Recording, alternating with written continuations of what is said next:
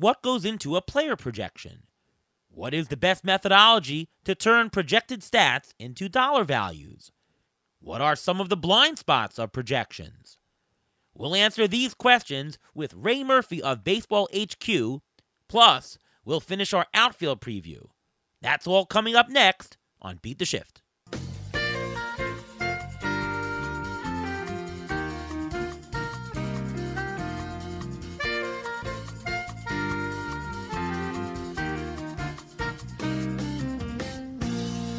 And welcome to another episode of the Beat the Shift podcast. I am your host, Ariel Cohen, and back on the show this week is Ruvain Guy. Welcome back, Ruvain. I'm doing great. I had a nice restful couple of days. How are you doing? I'm doing pretty good. We had Bubba Entrikin on the show to fill in for you. He did a fantastic job. Thank you, Bubba, for coming on. But always great to have you back as usual. So glad to have you back. Thanks. I was too busy watching this thing called basketball where you throw a ball through a hoop. I don't think we've ever discussed it on the show before, but there are other sports out there besides baseball, believe it or not. That is true, including pickleball. I actually played some pickleball with Frank Stamfel the other day. It was a lot of fun. We broke the news of the signing of Josh Hader right when we were playing, so that was kind of fun. And what's going on right now? We got a PitchCon. Nick Pollock and Pitcher List put on this great 5-day online conference, so we're right in the middle of that. You were on it today. I was on it today, and our following guest was also just on it today. You know him from Baseball HQ. Welcome, Ray Murphy. How are you, Ray? Glad to be here. Thanks for the invite, guys. Our pleasure. And just want to start with talking about First Pitch Florida, which is coming up in just over a month from now. Why don't you tell the audience what's going to be with it? I'll be down there, and I'm looking forward to fun. So why don't you just tell the audience what's going on? Yeah, super excited about it. It's our now twice a year live in-person conference. It's nice to be able to do these things in person. We do Arizona in the fall, and we do Florida in the spring. It's March 1st to 3rd. It's a full weekend of fantasy baseball in the Tampa Clearwater area. We basically will spend our mornings doing fantasy baseball strategy sessions, panel discussions, etc. In the afternoon, we generally go out to ball games, and at night we do drafts. So that's kind of our thumbnail sketch for midday Friday through midday Sunday for a weekend with getting some sun and some baseball in Florida, both in person, checking out the spring training games, and also just immersing ourselves in the at that point just around the corner MLB and fantasy season ahead. Oh, it's fantastic. It's just a couple of days of fun talking about strategy, meeting the guys in the industry, drafting. And, in some ways it's even better than First Pitch Arizona because it's right before your own drafts and auctions. You hear about the players. You get tidbits. I mean, I've been coming for almost 15 years to some First Pitch events, whether it was those regional ones. And there's always some tidbit that you get that just helps you in your draft. So I encourage everybody to come. Really, you're right. It is different from Arizona, and in Arizona is sort of one part, given where it falls in the calendar, it's one part sort of post-mortem on the season that just ended, and kind of flushing out of various degrees of like first thoughts of where we go from here or what's coming in the next season. Right? You see some of the first drafts of the year there, etc. But by the time we get to Florida in March, everyone's had several months in between to fully bake their own thoughts, develop their projections, etc. We have the labor drafts going on at First Pitch Florida, so we run 3 of those in 3 straight days, the AL only, the NL only, and our mixed league, Ariel. So it's really, we've gone from Arizona being what just happened in 2023 and how are we going to react to it, to by the time we get to Florida, it's okay. Cards on the table. We're drafting again. It's auction time. This is, this is for real. This is labor. So they are kind of nice 10 poles of the offseason, but they do both have their own sort of individual flow to them because of the calendar. And congrats to you on winning that labor league that you and I were in. You just ran away with it from the very beginning. I want to thank you for going $1 over me on Mookie Betts. I thought I had him won, and I had 32, and you went to 33. Rats. And that was one of the great moves that you did of that auction. Thank you. Yeah, that was I don't often get a big runaway like that. That was one of the lower stress league wins I can never remember. It was, I've been on the other side of that. I've had like those big 20-point leads going into September and had it go belly up. So I was kind of, I wasn't totally relaxed about it the whole time, but it really, never really wavered. It was kind of nice to exhale with a couple of weeks left and be Yeah. like, this one's going to be pretty good. I can't believe I finished in fifth after drafting Edwin Diaz, Jose Altuve, Justin Verlander, Max Fried. Oh man, yeah, you were the opening day fab rebates. I was giving you, I think I gave you like $80 or something. It was just Yeah. absurd. It's very That's hard crazy. to win when you have that many injury, and I guess it's on me for taking some injury old guys, but that was just ungodly. And I almost came back from it to fifth place, but that's hard to come back. And that was a hard-earned fifth place from the hole you started in. Absolutely. Yeah. All right, well, let's talk actual things, and I do want to talk a little bit about projections because you're a projections guy as well. Do the projections over at Baseball HQ. Could you just tell the audience, in general, what are the basics of how projections are created and what goes into them? I think they sort of start the same way for everybody, right? It's anybody who proffers projections has some version of a multi-year weighted average of previous performance as their primary input, right? And some systems stop there, and that's just what they put out, and what you're getting, and the strengths and limitations of that format. And others will go pretty heavily into kind of thumb on the scale, moving switches and flipping data points around to sort of more customize what gets burped out of that initial model, right? And the Baseball HQ projections are more one of those. The projections, to tell you a little bit how the sausage gets made, are created as part of the Baseball Forecaster player profiles that go into the Forecaster book every fall. And they start out with that weighted average. In our case, it's a 5-year weighted average. But that initial projection kind of just gets burped out of the model, but it goes through pretty literally 7 rounds of review before it actually gets written into a book. And that's manual review. That's a Baseball HQ writer looking at that initial projection in context of all of the skill trends that the player has shown in the 5-year scan in the player box, and saying like, I think this guy will get more playing time this year, or I think 20 home runs was a miracle and he'll never see it again. But he'll review the projection in light of the skills analysis that he provides as part of writing up the player. And then it goes through an editor, and then it goes to Brent and I, and then it goes to Ron Chandler, who's got the final edit. And every one of us along the way have the ability, at least, to tweak, alter, utterly rewrite that projection if we want to. Right. And so by the time you're, 5, 6, 7 layers down the game of telephone from the projection that got burped out of,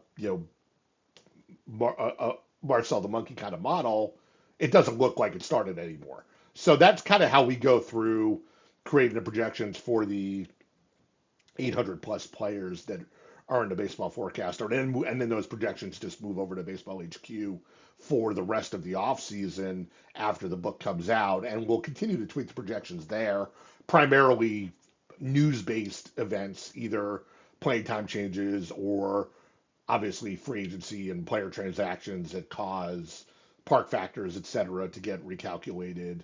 But that's generally the way our process runs throughout the entire length of the offseason, from October when we're writing the book right through opening day. And our projections are actually a little bit unique in that we regenerate them and create balance of the season projections every day from about now when camps open, or in mid-February, through the last day of the regular season. Right. No, good stuff. I'm going to give it to Ruvain in a minute. I know, this is more the projections discussion, but just to comment on projections in general, there's a couple elements I want to add to that. First of all, very often you'll see playing time and and rates, meaning like home runs per plate appearance or per at bat, and strikeout per inning or strikeout per batter. Those are done separately very often, where there's how much is he going to play and how good is he per time playing, and then you multiply in the end. Yes, it always looks at some past history, and each projection system is going to decide differently on what elements to incorporate. Do you incorporate velocity? How much do you incorporate that? Strikeout rate, what underlying components versus high-level stats do you look at? Do you look at platoon splits? How to incorporate StatCast data? So every projection model, and I should call them projection artist, does it different. Every projection system is going to have elements of regression to the mean, weighting of the different years. You're not going to count last year as much as the year before, so on and so forth. And aging curves. If a guy is 34, then he becomes 35, he's going to look a little bit different, even if he has the same kind of path, right? And it's done in a neutral context, and in the end, you adjust it with park factors. If you're really into it, I know Derek Carty does adjustments to weather, even like umpires, and any kind of thing. So those are the elements that I see. Ruvain, let me go to you on this. How should you and how do you use projections? Basically, you're trying to figure out how to get a certain total of stats for each category, and you use the projections to try to meld together a team that will help you win your league. I mean, that's the basic of fantasy baseball. Not all projections are the same. Not all projections are equal. Some projections are better better for pitchers. Some are better with playing time. Some are better guessing injury and stuff like that. And you have to try to find the right mix and match to build a team that has the correct amount of risk, that has the correct amount of base points that you can get, and put it all together. And sometimes it takes a while to find that right match. It takes a while to figure out exactly what goes where, and it's basically you're putting a puzzle together with all these different projections that are out there. There are many different projection systems out there, and you just have to find the right one. Ray, so projections do have blind spots, and there are certain things that a computer can do if they're computer generated that the human eye can't do. Some projections are more manual, more human eye made, and some are computer generated based on looking at old stats and stuff like that. What do you think are some of the blind spots of projections in general, and what does the human do better than the computer, and vice versa? I think the best example of this for me is that the computer is trying to create a projection that's based on the performance of a human being, right? And a human being is not static, is not constant, and can change their trends, their behaviors, their approach, their body for that matter. And the projection system may not be able to react to that well or quickly. I think the sort of canonical example of this in today's baseball is pitchers who are constantly changing either their pitch mix or their slider angle or their tunneling or these sorts of things that they can reinvent themselves essentially outing to outing, week to week, month to month. A pitcher in June may literally, because he's throwing a different arsenal, not be the same pitcher he was in April. And how does a projection system respond to that when it's not even, let alone in season or let alone this season, he might have come to camp and picked up a new grip on his slider and he's got more horizontal break on it. And as a result, he's not really the same pitcher he was last year or the year before, which is when the data that's feeding the projection was based on. So pitchers in particular are have kind of become chameleons this way, and projection systems are inevitably a couple of steps behind trying to keep up with that. Yeah, that is a big thing. Pitch mix changes. I think eventually you're going to see more projection system componentized pitch mix and basically have a fastball projection, a slider projection, and then they're going to use the most recent data to put the pitch mix in there. I always go back to the example of Patrick Corbin, and when I say you should Corbinize things, it means, well, his slider was his best pitch, so he just kept throwing it more, and it produced fantastic results for him. And so the underlying components per pitch were similar or more projectable, but if you use the most updated what is he throwing and what percentage of the time, you'll get a much better projection. I think projections will head that way. I do think, though, also injuries in prior year, when you have a player who did terribly last year and it was because he was playing through injury, if a projection system doesn't know, hey, don't treat that year of data as regular because it doesn't fit. It's not the right representation. That's one blind spot of projections. It's not gonna, if your system is taking 60%, 30-10 the last 3 years, and you were injured last year, it's gonna really show outsized downside for him, where he's probably much better. And also playing time. I think that projections don't, from a computer standpoint, don't spot when a guy is going to play more. You really need to be more in tune with the manager and with the team. Oh, is this guy going to be the shortstop every day? Is he going to lead off? Is he going to bat ninth? That's stuff that projections really don't do as well, just based on prior statistics. Anything to add, Ruvain? Yeah, you just touched on it. I was mentioning a team philosophy. If there's a new manager, a new general manager, they may run more, they may run less. They may have a bullpen by committee. They may have a 5-man rotation, a 6-man rotation. They may have a static lineup. They may have a lineup in stasis that's always constant. They may have a lineup that's not, that's all over the place. So a lot of it also is team philosophy. Like if you have a new manager, you don't know if he's going to run.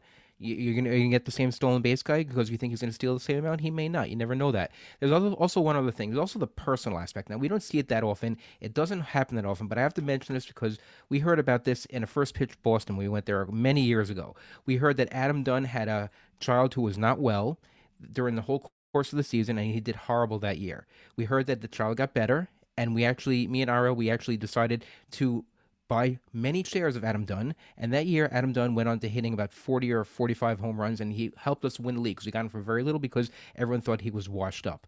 So there are parts, if you ever read the book Fantasyland, he tries to use anything but the projections. He tries to see what the players are eating, what they're doing, and everything like that, and that type of thing. And those things, yes, they do play into it because there is a human aspect. These aren't robots. These are actually people. So those aspects do play into it, but we just don't know how much. That was our friend Nando DeFino in Fantasyland, who was the guy who got all the soft data. Yep. Yeah, great book. You should definitely read that. It's one of the books that got me interested in fantasy baseball, by the way, is Fantasyland. Definitely read that book. How do you do player valuation, Ray? How do you price players? Obviously, you have raw projections, and that equates to some dollar value. I'm just interested if you can touch briefly on, what method. Obviously, there's a lot of calculations, but do you do, and this maybe is technical, do you do an SGP method, a Z-score method, a PVM? And what's your philosophy on how to convert projections to prices? So on the website with our Baseball HQ projections, we do PVM. You're a little limited in that world where you're trying to have values that can be customized to any infinite number really of league sizes, configurations, categories, etc. That the SGP model doesn't really scale to that. So our website projections, our custom draft guide tool, is based on PVM. However, in my own leagues, whenever I have the data, I prefer to use SGPs, and I will generally in Rotolab, which is my preferred draft day software, which I'm excited about because it actually comes out this weekend. I'll finally get my hands on Rotolab for this year. But in Rotolab, I always go through the exercise of setting up the SGPs for my actual own leagues that I'm playing in, because I feel like that's the valuation system that I am most comfortable with when I have the data to back it up. Yeah, that's a good point. In the actuarial world, I call it experience versus exposure. Like if your company's been writing insurance lines for 10 years, you're writing the same type of risks, your company's own data is far better than looking at the rest of the industry's data, right? Because it's really tailored to yours. If you're playing the same league again and again, and you're doing the same type of format, the SGP method is the best method because it's the actual data. Of course, if you're playing in a new league, it's not. Or if the environment changes, and that's what I worry about these days with baseball, that, stolen bases are vastly different this year. If you would use last year's SGPs to price 2023, there was a little bit of a problem. So Yep. because I'm more uncertain these days with the environment of baseball, I like that less, or at least I want to shy away. I also prefer Z-score to PVM. I think Z-score, which is focused on the dispersion with the standard deviation, second order metric, is slightly better than the PVM, which is a first order metric. But I do tilt towards SGP. So the Z-score form, the way you calculate what each category worth, the formulas are really the same between Z-scores and SGPs. So I use the Z-score methodology, but I tilt, if I know the SGPs, I tilt the numbers a little bit more towards the SGP because that gives me a better flavor if I know the environment. But Z-score is great because you can use it for any new league, any player pool. It works. It's very, very flexible to everything. Yeah, it's a good point about SGPs and the limitations of them. You talk about the environment changing, and that's, like the stolen base environment, that's certainly a key consideration. But, SGPs can even get invalidated by three new owners joining your league with different strategies, right?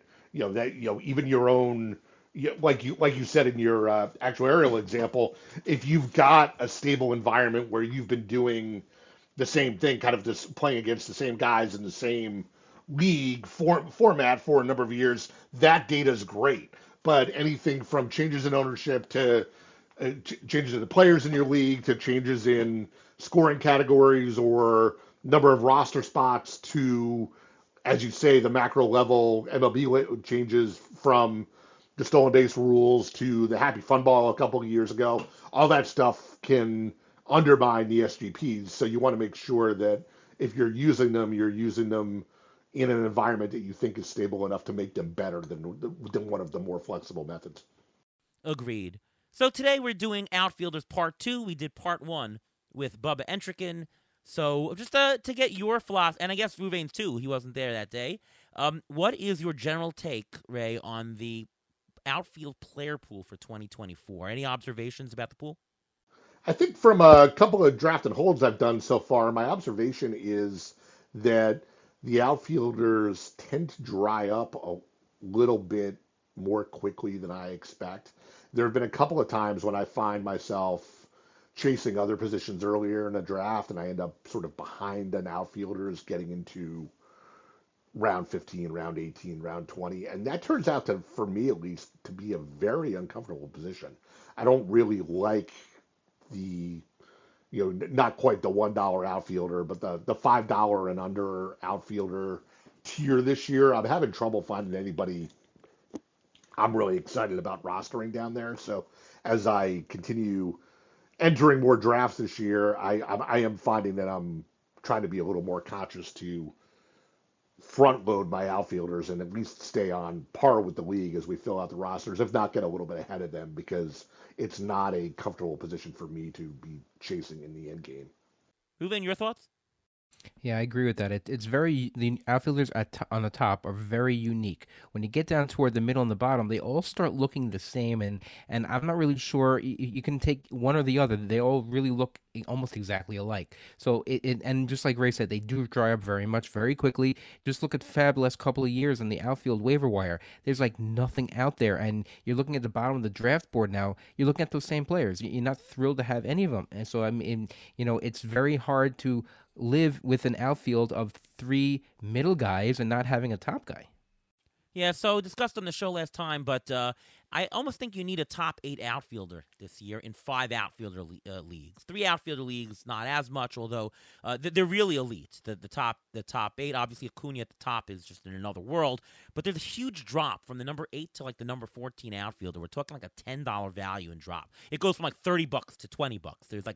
They're very few, maybe one or two 25, mid-20s outfielders, so that's important. And I don't like the $1 outfielders at the bottom. You don't want to have more than one, and if I can help it, not have any. I want to have my last couple of outfielders at $3 and $4. I'm good with taking a middle infielder and a corner infielder for a low $1-2 at the end, but not the outfield in 5 outfielder leagues. Anybody disagree with that? No, I agree with that. Top 8 might be a little strict for me, but I think that might just be my difference between the straight draft methodology and the auction mindset, Ariel, because Right. it's easy to say at an auction that I want one of the top 8 outfielders. Depending on where you fall in a snake draft, you may only get one or at most two looks at those top 8 outfielders. And if you're using one of those picks on a starting pitcher or and end up getting Bobby Witt or something, like the top 8 outfielder may not be practical. But thinking of it from your more usual auction mindset, I think that makes a lot more sense. Yeah, and I'm thinking more maybe getting two of the top 20 or something like that, or one or two of at least of the top 20. So at least you have one of those unique outfielders on your roster. It also might influence my decision to say I prefer Julio Rodriguez over Bobby Witt this year because there's more like values later in middle infield that I'm comfortable with in the middle late rounds, but I'm more comfortable with a top 8 outfielder. So for that reason, I might push Julio ahead of Bobby Witt from not because I think he's better overall, but just if I'm in a draft because of the game theory aspect of when I got to take players, I might actually push Julio as number 2.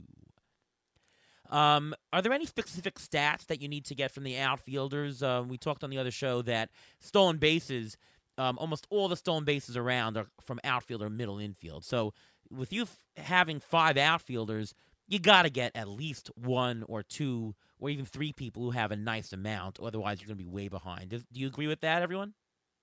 Yeah, I do. I think that that's one of the things about being careful about how we adjust our mindset to this more abundant stolen base environment, right? You run the risk of getting casual about it and thinking, oh, there are stolen bases everywhere. There are not, in fact, stolen bases everywhere, right? And to your point, the bar you need to reach to be wherever you want in the category, whether it's middle or top third or whatever, requires that many more raw stolen bases now. So you got to be careful because if you pick a pick, I'll throw Corey Seager out there, who I love as a player, but kind of influences your roster build because if you fill a position like shortstop without a stolen base source there, now that's putting that much pressure on those 5 outfield spots to get you to that now higher stolen base total you need to get to. Yeah, definitely agree with that. Ruvain, you agree? Yeah, I also think that for outfield, you should also get one of these a couple of blend guys, like a guy who goes 20-15 or a guy who goes 15-20 or something like that, because you can get your stolen bases from middle infield, you can get your power from the corners, but these are the guys who want to spread out your still stolen bases, so you don't have to rely on getting an Esteury Ruiz just to make sure you have the stolen bases. You don't want to have to do that because he's a one-trick pony. You don't want that. You don't have to rely on getting just a Kyle Schwarber because he's again a one-trick pony. You don't want to have to do that. But so in those cases, for the outfield, there are a lot of outfielders that go 15-20 or 20-15 or 25-10 or 10-20, that type of thing. Get a couple of those blend guys and it spreads out your risk. So let's talk undervalued players. And again, how we do this on the show, we don't go through every player. We take a look at what ATC designates as possible undervalued players according to their projections versus market. And so we'll focus on them and do some deep dives. We did the first half of the pool on the other episode, so this is the middle of the pack to the bottom of the player pool.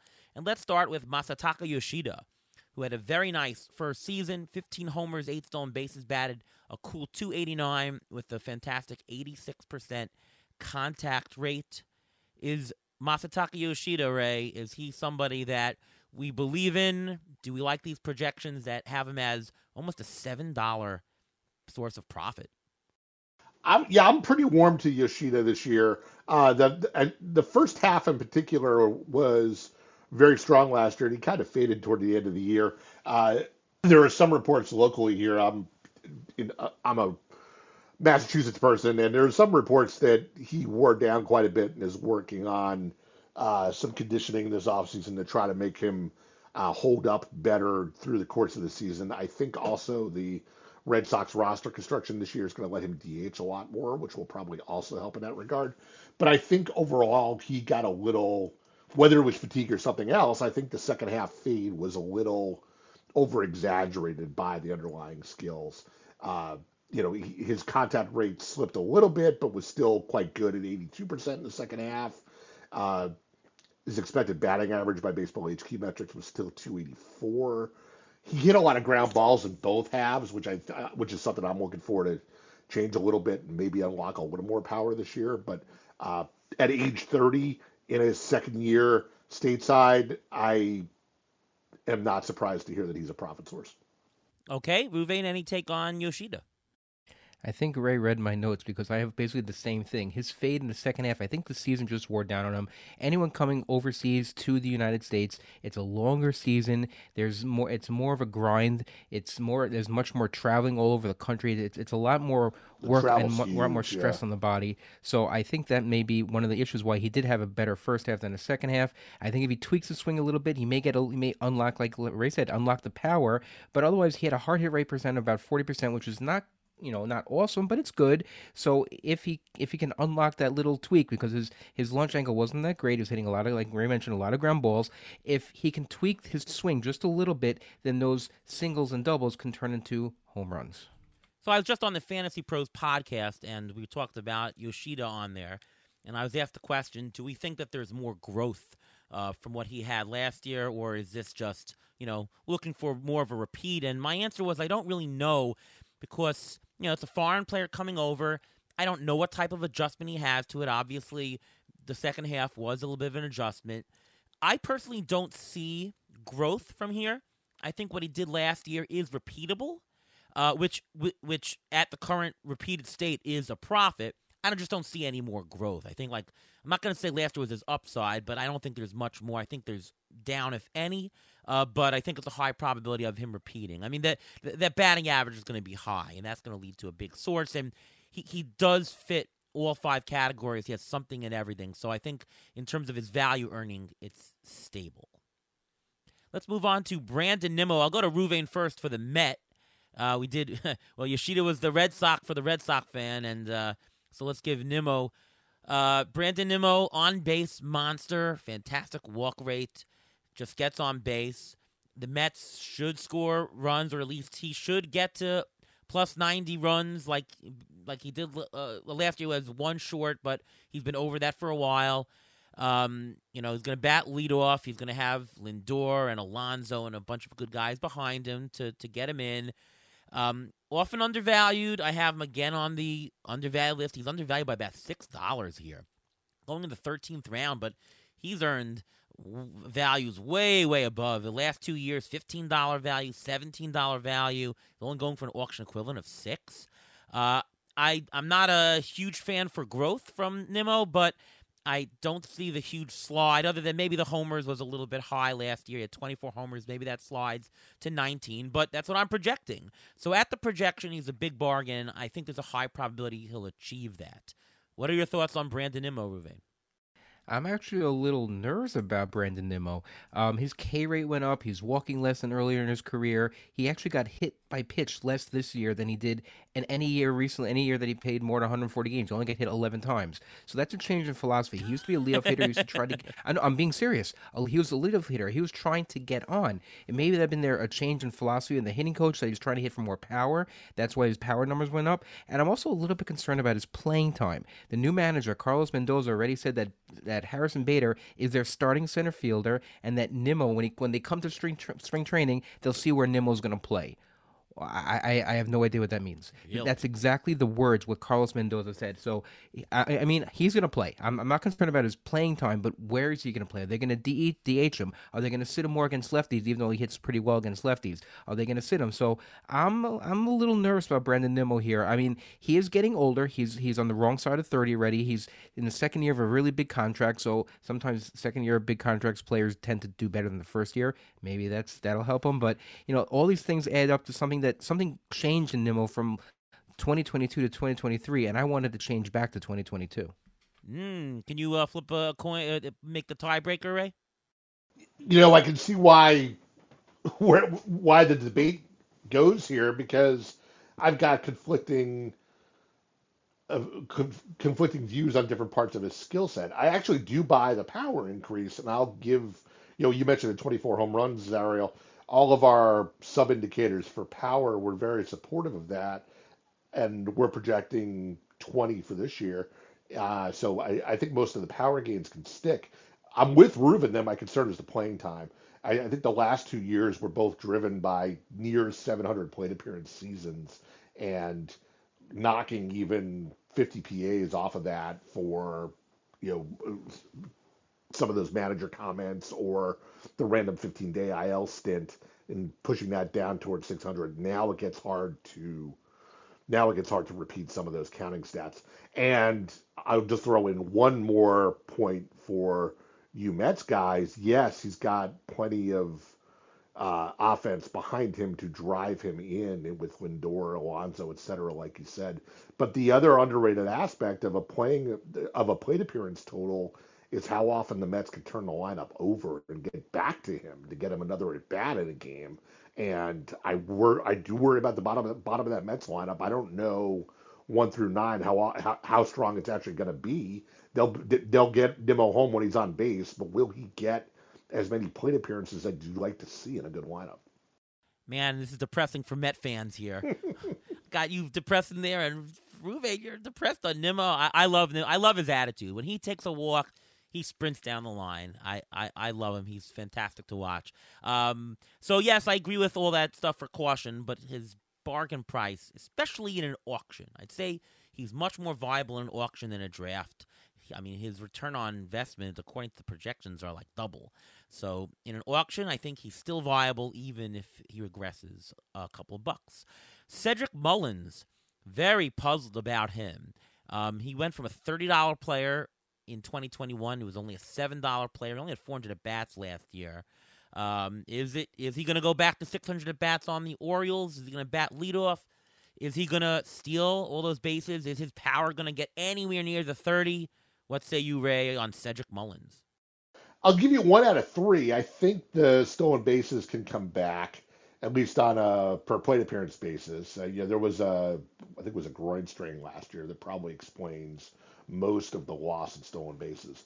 But I am pretty pessimistic about him getting back to those lofty plate appearance totals. I think he's going to start to be more heavily platooned and sit against the lefties, which really starts to cap his plate appearances at 500, 525 is sort of the typical upside for if you're only starting against right-handed pitchers. And I think quite frankly, he's earned the earned a platoon role at this point with lack of success against lefties. So that starts to cap the counting stats rebound and means that even on the rate basis, the stolen base rebound is only going to be into the low to mid 20s, not back up into the 30s. So I might be agreeing with the marketplace here and not seeing as much profit. Ruvain, is Colton Cowser going to take over at bats from Cedric Mullins, or is Mullins the man and going to get back to 290 batting average? Well, see, that's the thing. We were talking about him earlier today. He is a lefty, and there are the main three three of the main prospects in the Baltimore system. You mentioned Hauser, you mentioned Keston Herstad is one, and they're lefty also. So I mean, are you gonna change a lefty for a lefty? I don't know how much what big of a difference that's gonna make. Especially you're gonna put a rookie lefty up there that just flies against everything that's ever been done. Where you don't usually put a rookie lefty against a lefty or second year lefty, that type of thing. Weird thing about his stolen bases, he had only 6 stolen bases second half of the season, but I did a deep dive. 14 of his 19 stolen bases were on the road, which I don't understand. Were they stealing more on the road? I don't. I mean, were they more aggressive on the road? I didn't understand that. And where he's going in the draft right now, he's going near Anthony Santander. He's going near Christian Encarnacion Strand.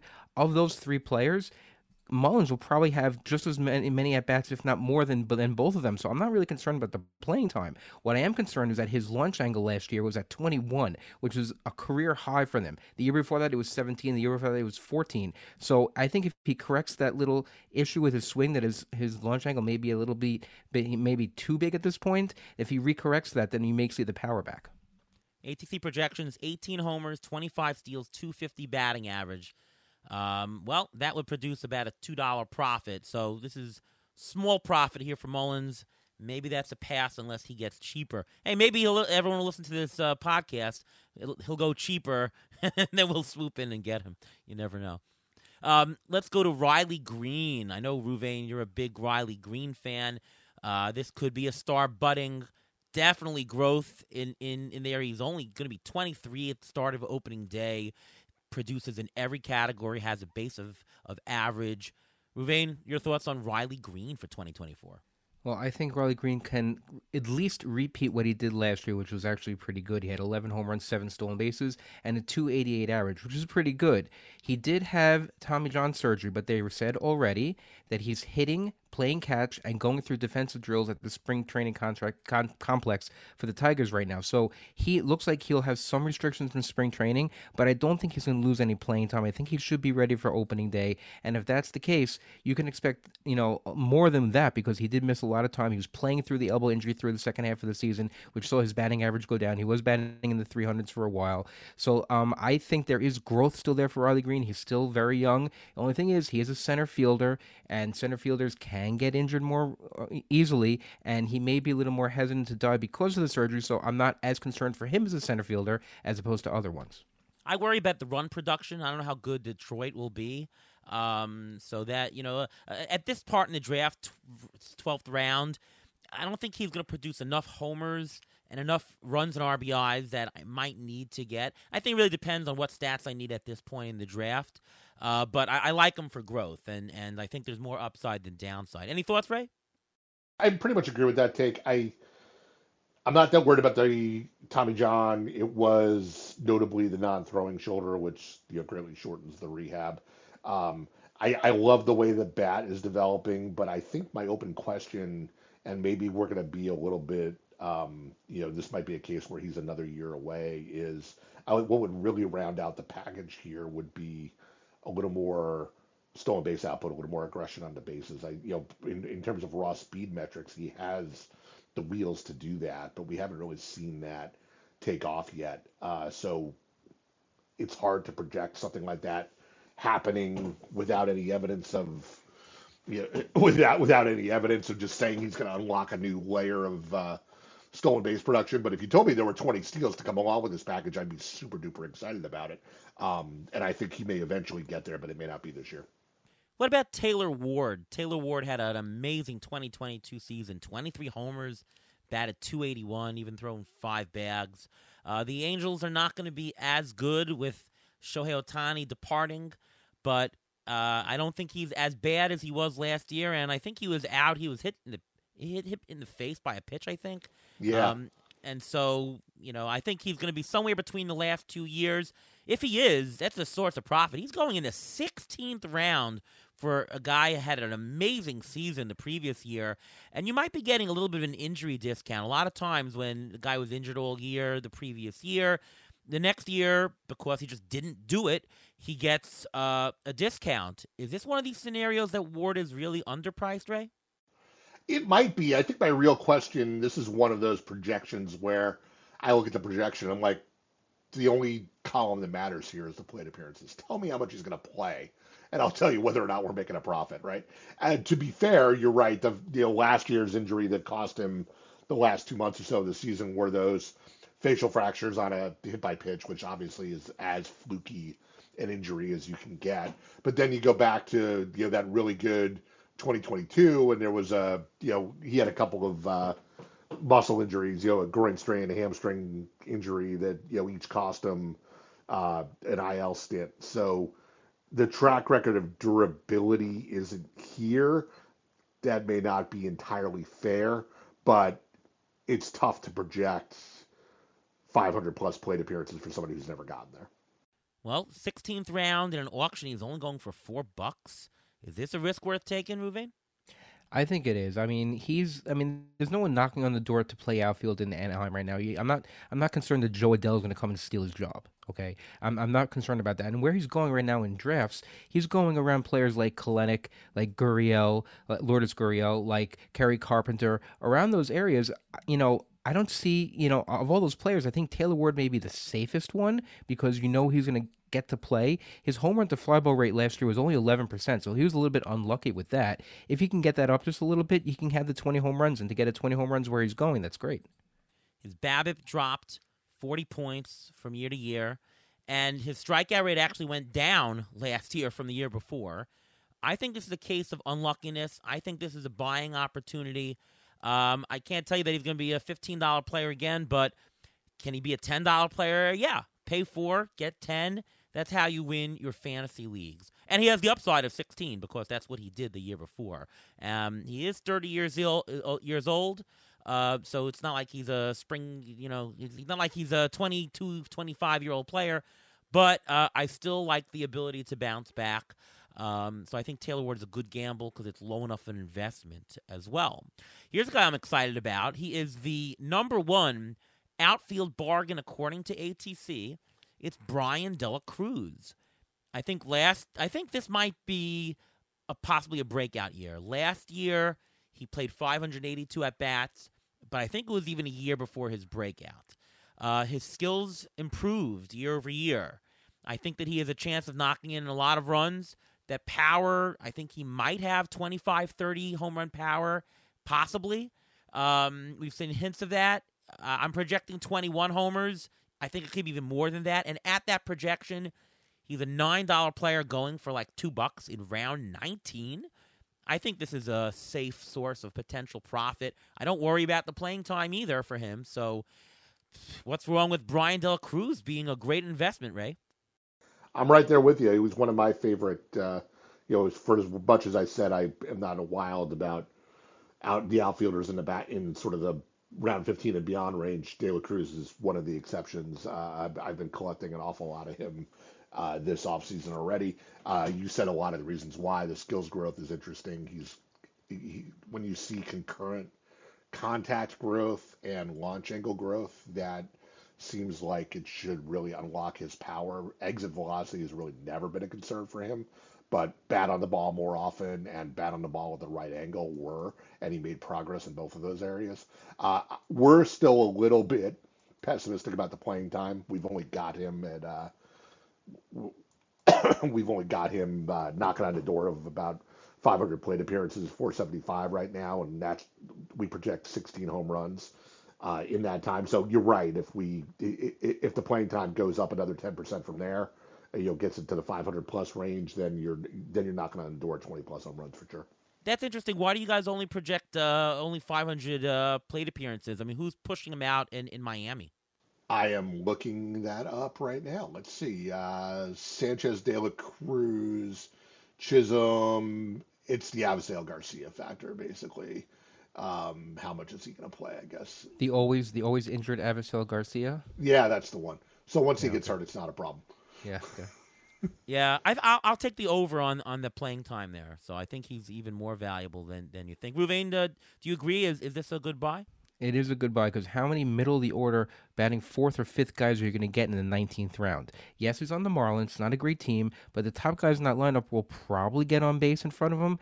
Again, turning the lineup around, that's going to be a question for the Marlins. But listen, he hit 19 home runs last year. He's still relatively young, and he's hitting in the middle of the order. He's going to get his plate appearances. I'm not worried about Avisail Garcia blossoming into a player that, whatever, because Avisail Garcia is who he is.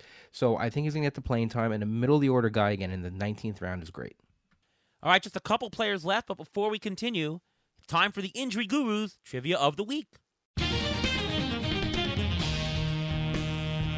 So this trivia question is going to be based on outfielders, obviously, and it's going to be based on the newly published ATC projections that are out on most websites where they carry them at this point. The question is this. Can you name the top 5 outfielders with the highest projected batting average for 2024? Top 5 outfielders. With the highest projected batting average, according to ATC, for this coming year. You go first, Ray. Thanks. Let's see. Mookie Betts. No. Ronald Acuna. Acuna is number 1. His projection is 314 for the year. Well, that's a good one. We mentioned one in the podcast already. Yes. Yoshida. Yoshida is projected at 294. Yordan Alvarez. Yordan Alvarez projected at 296. He got 2 more. Is he really? Wow. Well, one of them is going in the third or fourth round. I know the next one is. I spoke about him on last week's Yes, podcast. you did. Michael Harris is Michael the guy. Harris projected sure. at 292. Yep. And number 5 is Jung Ho Lee, projected at 288. 25-year-old coming from the Korean League. He's known for his high batting average there. He has some speed, very little pop. In 7 years in the KBO, only 2 seasons of more than 10 home runs. He's coming over. He's a farm player, just like Yoshida. Is he going to have the same issues like Yoshida had in the second half of the season, Ray? I was just looking at that. I think that's a concern, right? For all the reasons you gave with Yoshida, the longer season, the fewer off days, the order of magnitude difference in travel. Uh, those are all considerations.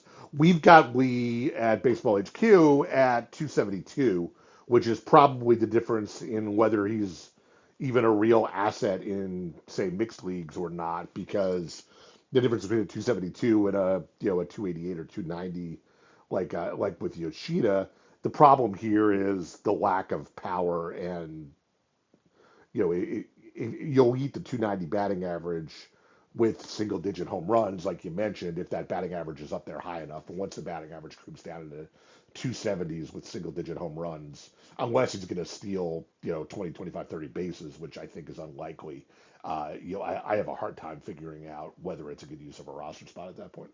So I have two problems with taking him in drafts and auctions, and it's a similar reason to Ray. It's very hard to roster him. If you're in a draft and you're waiting all the way to the 17th round and you say, well, I don't need any more stolen bases or homers or RBIs, well, we could use a guy who is good batting average, but we don't know for sure because he's coming over from a foreign league. I don't know. That sounds risky to rely on a guy that late to fill your batting average and miss out on some counting stats. I mean, maybe he'll score a bunch of runs because he'll get on, but single-digit homers and steals, ugh.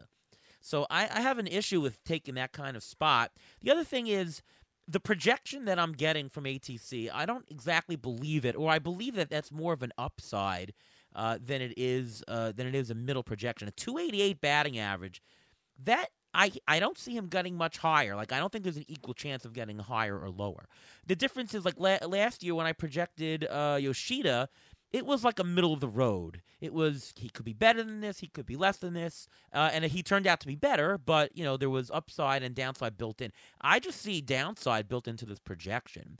So I don't believe the bargain that it's coming from. I don't know how well Korean batting average guys translate. It's not the NPB, it's a different league even.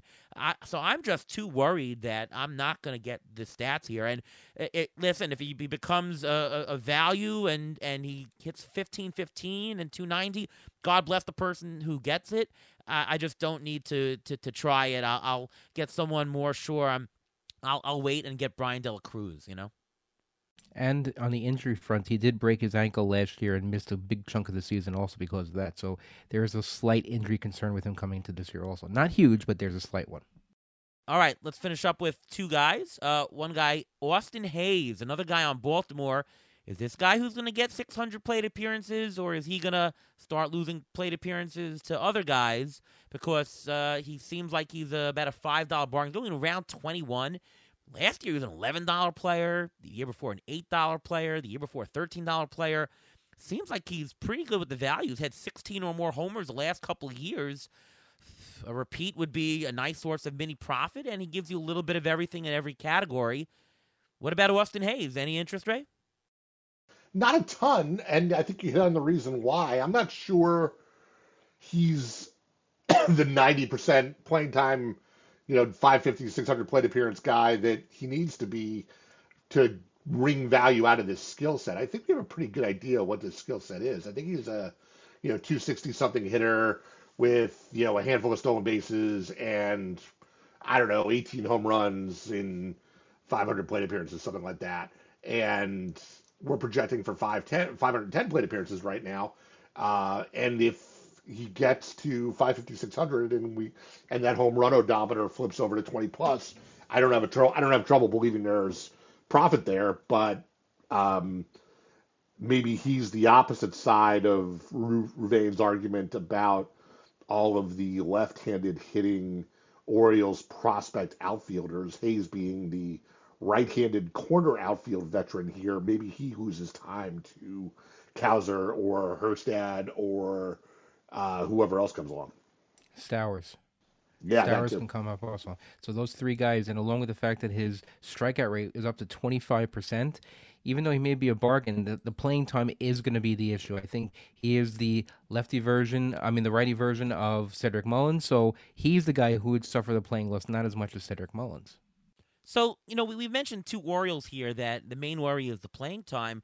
Is this something where, well, Hayes will play a little bit less and Mullins will play a little bit less and the prospects will play some, or is it going to be binary? Is it going to be some prospects going to take it from Hayes, some prospects going to take it from Mullins? Like what version of the playing time spread is really what's going to happen in real life, do you think?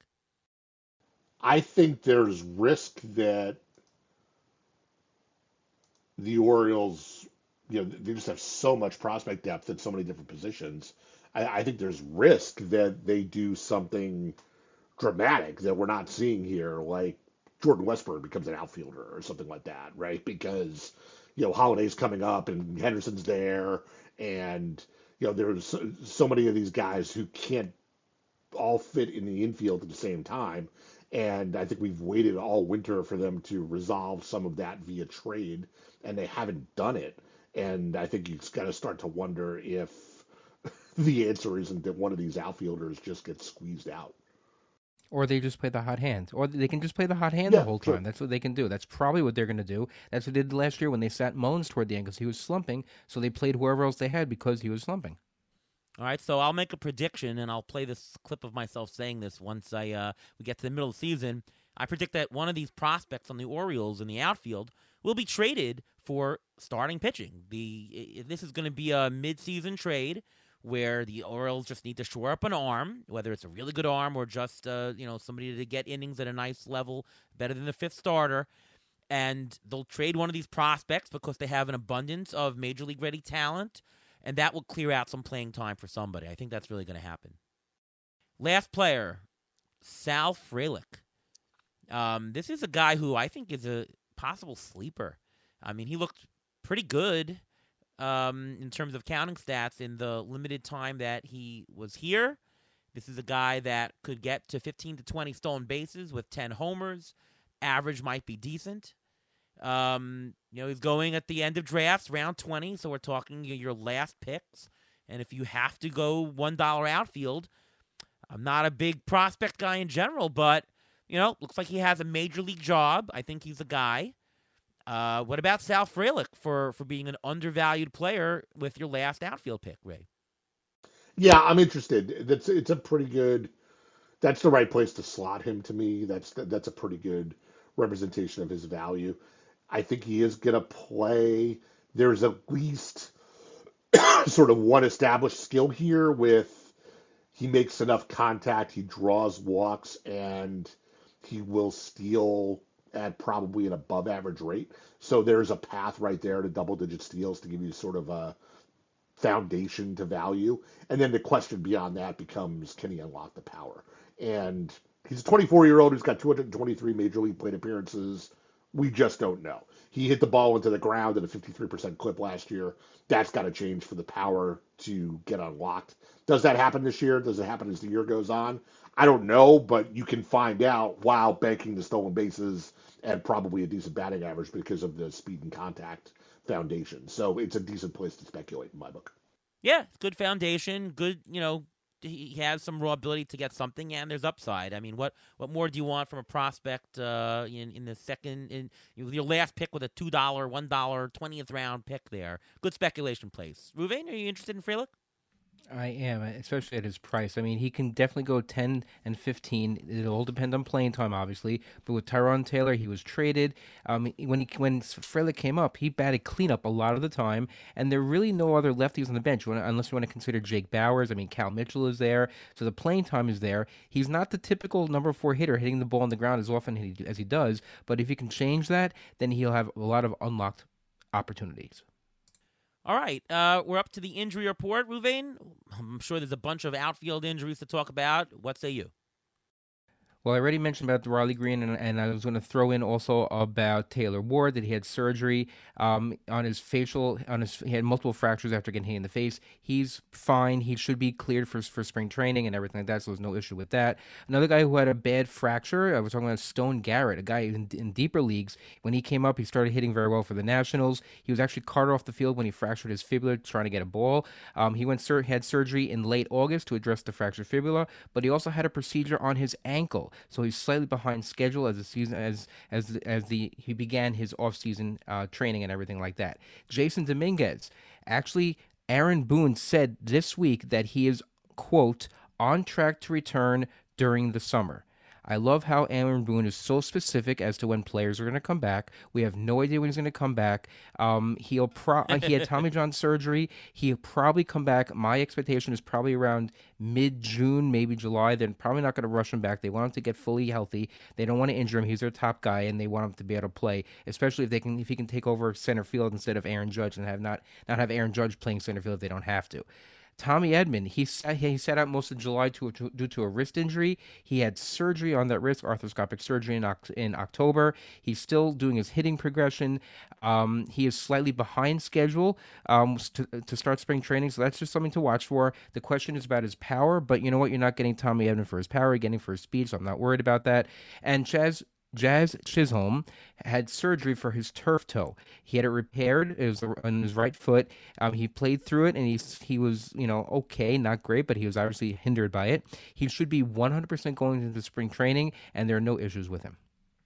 I know Jazz Chisholm. I was never very high on. He was almost 2020 last year, but I don't know. I just think this guy is not going to play a full season at an elite level, and he's going in the 5th round. Any quick thoughts, Ray, about Jazz Chisholm?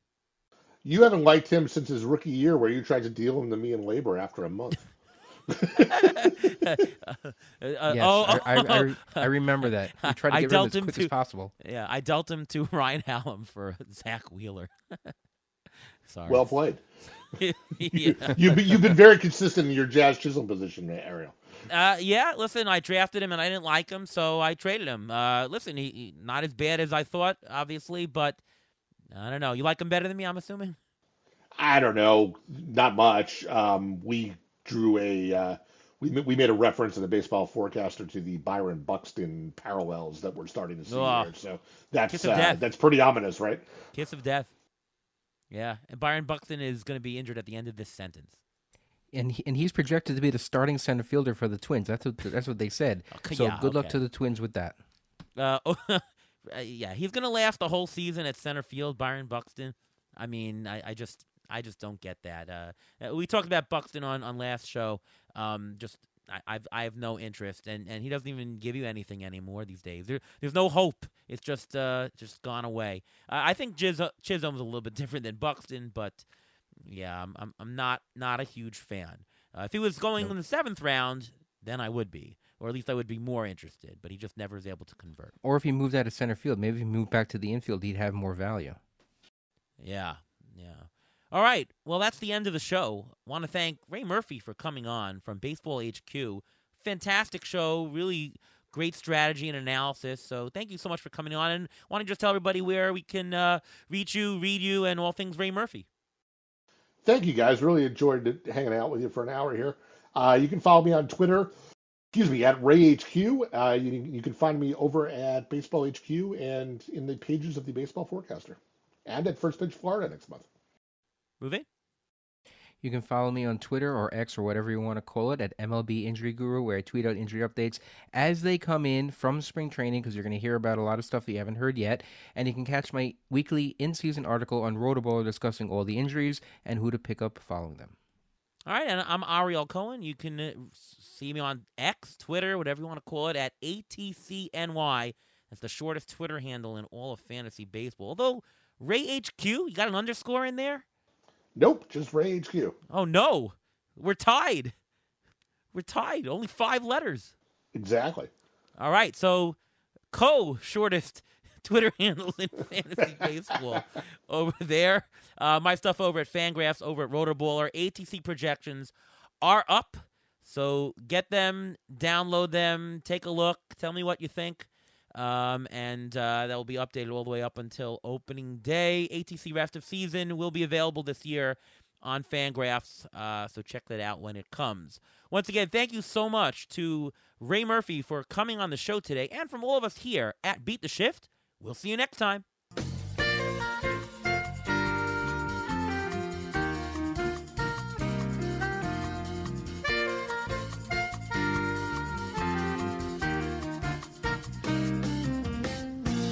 Thanks for listening to the Beat the Shift podcast presented by Fangraphs.